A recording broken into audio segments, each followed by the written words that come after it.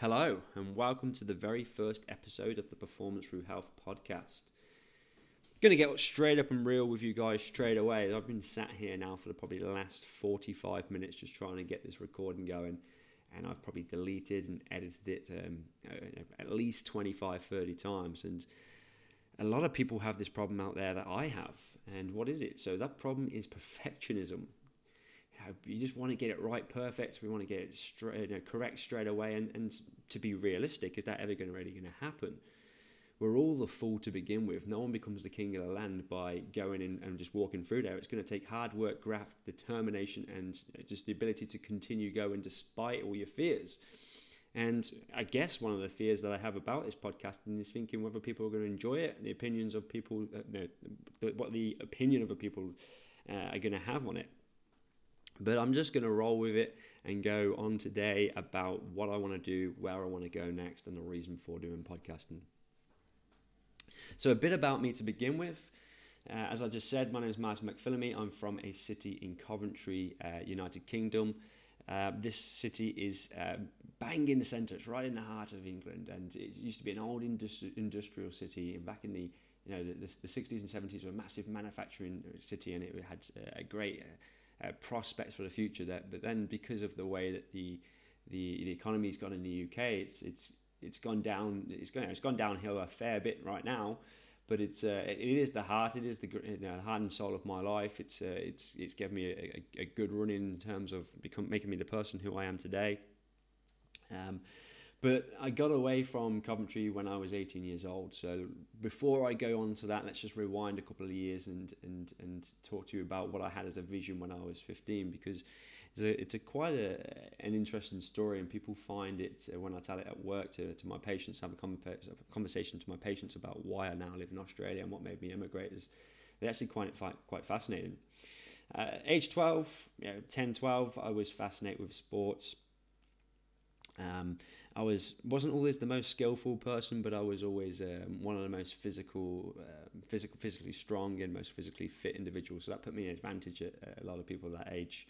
And I can remember just playing pretty much any sport I could get involved with that was high impact, whether that was rugby, football, ice hockey, athletics, just being down the field with my mates and just basically beating each other up to a pulp in the thick mud in the winter. It's getting freezing cold and just absolutely loving it. But I remember one day sitting in my living room downstairs and just seeing this huge celebration of athletes getting together to compete in this massive thing they call the Olympics. And this was back in 2000, so this was Sydney, Australia. I remember just being mind blown by just how all these athletes got together, and they just looked so focused and driven, and spent 4 years of their life training for this. And it's just big, huge competition just to see who was the best in the world. So my relationship to Australia at that time was seeing all these fantastic individuals, and Ian Thorpe was one of the guys who stood out to me at the time. He was a great swimmer, and I think he'd won something like 4 or 5 Olympic golds. And at the time, Australia were a great rugby team, they had a great cricket team, and I said to myself, I want to go and live in Australia. So when I was 15 years old, I kind of started to get this real bug to just educate myself on pretty much anything about the body, how the body works, how I can make myself better, how I can keep health. And I had a nickname called PE to 16 Head, because that was the name of our textbook in our physical education classes, and I pretty much knew the whole textbook inside out. And at the time, my teacher, Dave Bates, he was a great guy. I was really inspired by him. He empowered me to be the best that I could be in certain areas of my life, and certainly has made me a big part of who I am today. And I've got him to be grateful for, because we had such good relationship that he made me just want to learn about this the subject of the human body. So I said to myself, age 15, right, I know I want to live in Australia. And I know that I wanted to do something with sports science, or along down there, something to do with the human body. So I decided to go into, in fact, I originally wanted to be a doctor or a dentist. But then the school I went to, the Woodlands School in Coventry, was an all boys comprehensive school. So it was a testosterone fueled, quite a rough school that was a lot of troubled young kids that were just getting into scraps and fights. And it was a great school to go to, because it certainly has given me the grit that I've got today and the determination that I've got today to, I guess, survive in life and keep on moving forward. But it was all boys. So I was a great prospect when I was 15, 16. I managed to get some solid grades in school, but then when we merged into sixth form, we actually then merged with females, and that changed my life a bit, because then all of a sudden I was interested in more than just education and sports. That then brought women into my life, and my grades started to plummet a little bit. So in England at the time, the basis of your further education was on your predicted grades, and because I was distracted a fair bit when I was 17, 18 years old, I didn't get the predicted grades that I needed to go to med school. So then what I decided to do was go down to go into sports sciences. It was something I loved. I wouldn't say that it was a decision that held me back at all. I ended up applying to many different universities and ended up going to a university that was about an hour's drive away from home, moving to a city called Nottingham. Nottingham's famous for Robin Hood, essentially. So you guys out there have probably seen the movies, and Robin Hood was probably the most famous thing to come out of Nottingham. But I studied there. I had a fantastic 3 to 4 years at the university. I completed my Bachelor's of Honours degree. Again, probably a bit more distracted than I should have been, but come out with some pretty decent grades, but decided that to be better than the rest, I'd probably want to do a master's degree.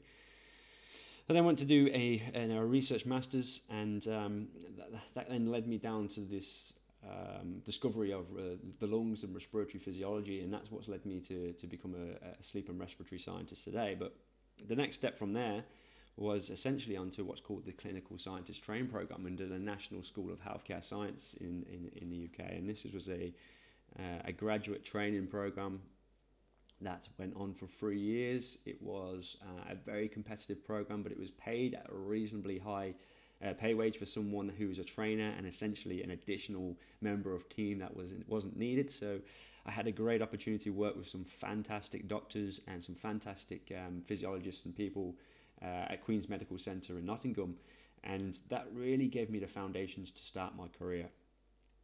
So now my career is back into medicine. Like I say, I work as a respiratory and sleep scientist. I'm actually senior respiratory scientist at a company called Cardiorespiratory Sleep, who is an integrated healthcare company that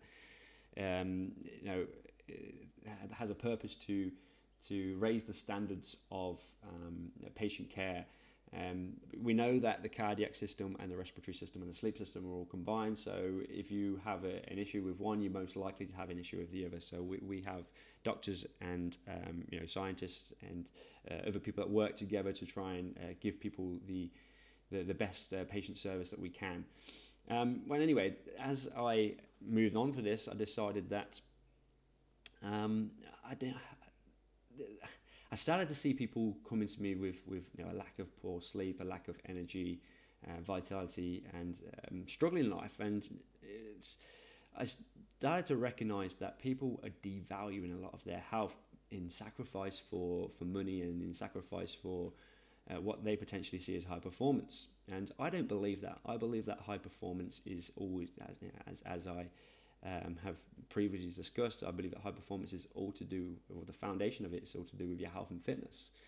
And I think it was Steven Adler, one of the old Guns N' Roses drummers, who said you can have all the success in the world, but if you don't have your health, you haven't got anything. You've got nothing. So that's very true. At the end of the day, we can all perform to our best, but then on the other side, we could die, or we could not have the energy to be able to reach those goals that we set for ourselves. So anyway, what is my mission? Well, my mission now, as I move forward and think about my vision and my future, is that my mission is to educate, motivate, and empower 50,000 high-functioning individuals to reach and maximize their potential. But I want to do that by going through their physical health first. like I say, the foundation of physical health. You need that. Physical health allows you to have the energy and the confidence, and provide you with the foundations of your vitality to then reach the goal that you want. And that creates this mindset that you have, and you've got the confidence in yourself to keep on moving forward. Now, if you're a healthy being and you're a healthy, a confident individual, you're then going to start to attract people around you, and that's when you can generate your network. So you essentially, for business and for if you the larger your network, the larger your chance of having financial reward, and your ability to then utilize individuals and serve individuals to form your vision. And if you can then become an authority of those individuals, and I don't mean an authority in a way where that you're a dictator at all, but you're a leader of these individuals. It empowers you and empowers them to create this collective of people that can essentially form your vision. That's that 50,000 people I was talking about. I do want to build myself to a point where I have like-minded individuals that sitting down having these conversations that I'm having now, and they think the same way that I do. And this is the exact reason why I'm starting podcasting.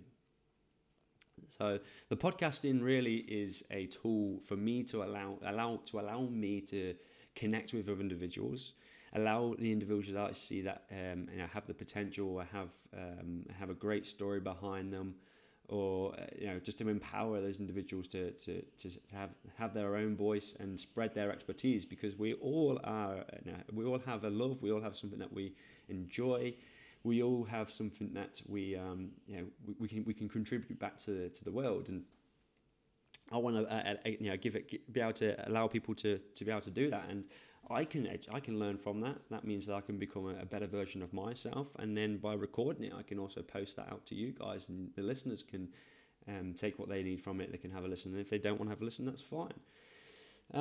So where am I going next with my life? Well, at the moment, I am currently still working as a sleep and respiratory scientist. I've just started Performance Through Health. I got a couple of clients coming through. I've got my vision. I've got where I want to go with it.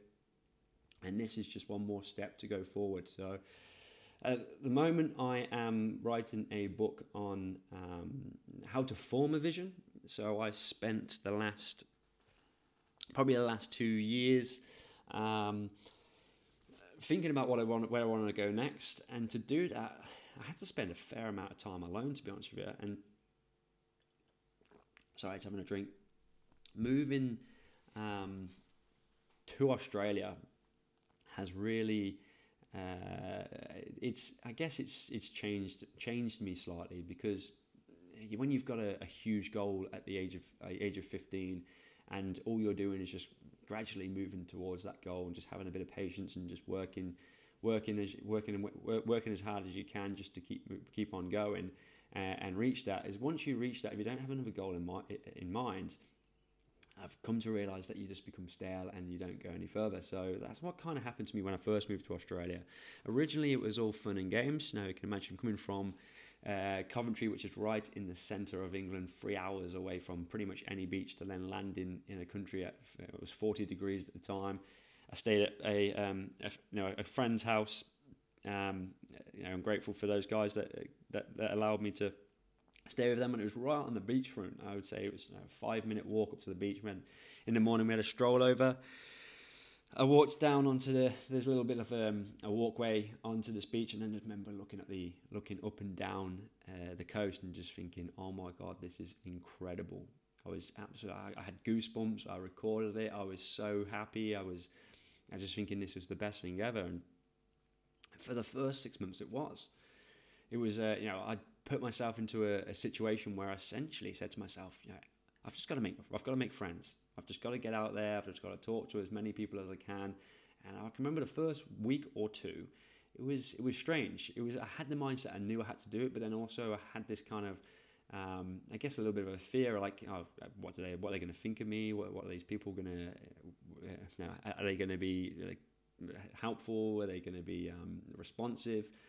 And I just remember thinking to myself, how am I going to go about this? So I just went to the beach pretty much every day, and just kind of when I was swimming around in the water, there would be a couple of guys playing, throwing a ball around or something, and if it come near me, I'd end up throwing it back over and just introduce myself and let them know that I'm just around here. And I met these two brilliant guys who invited me for a night out, and I remember we went a night out and we got absolutely trolleyed, and we had a real good night. But that was pretty much the last I seen of them. I don't know if that's because I didn't make a good impression of them, or if it's just that I didn't really get in contact with them after. But it was the start to what I would say was 6 months of partying, to be honest with you. And that's what kind of happens when you're a 25, 26-year-old guy, and you go to the other side of the world, and you haven't really got yourself any goals to move to strive towards. You just get in this position where you're just stale, and you just end up going out drinking and partying. There's nothing wrong with that.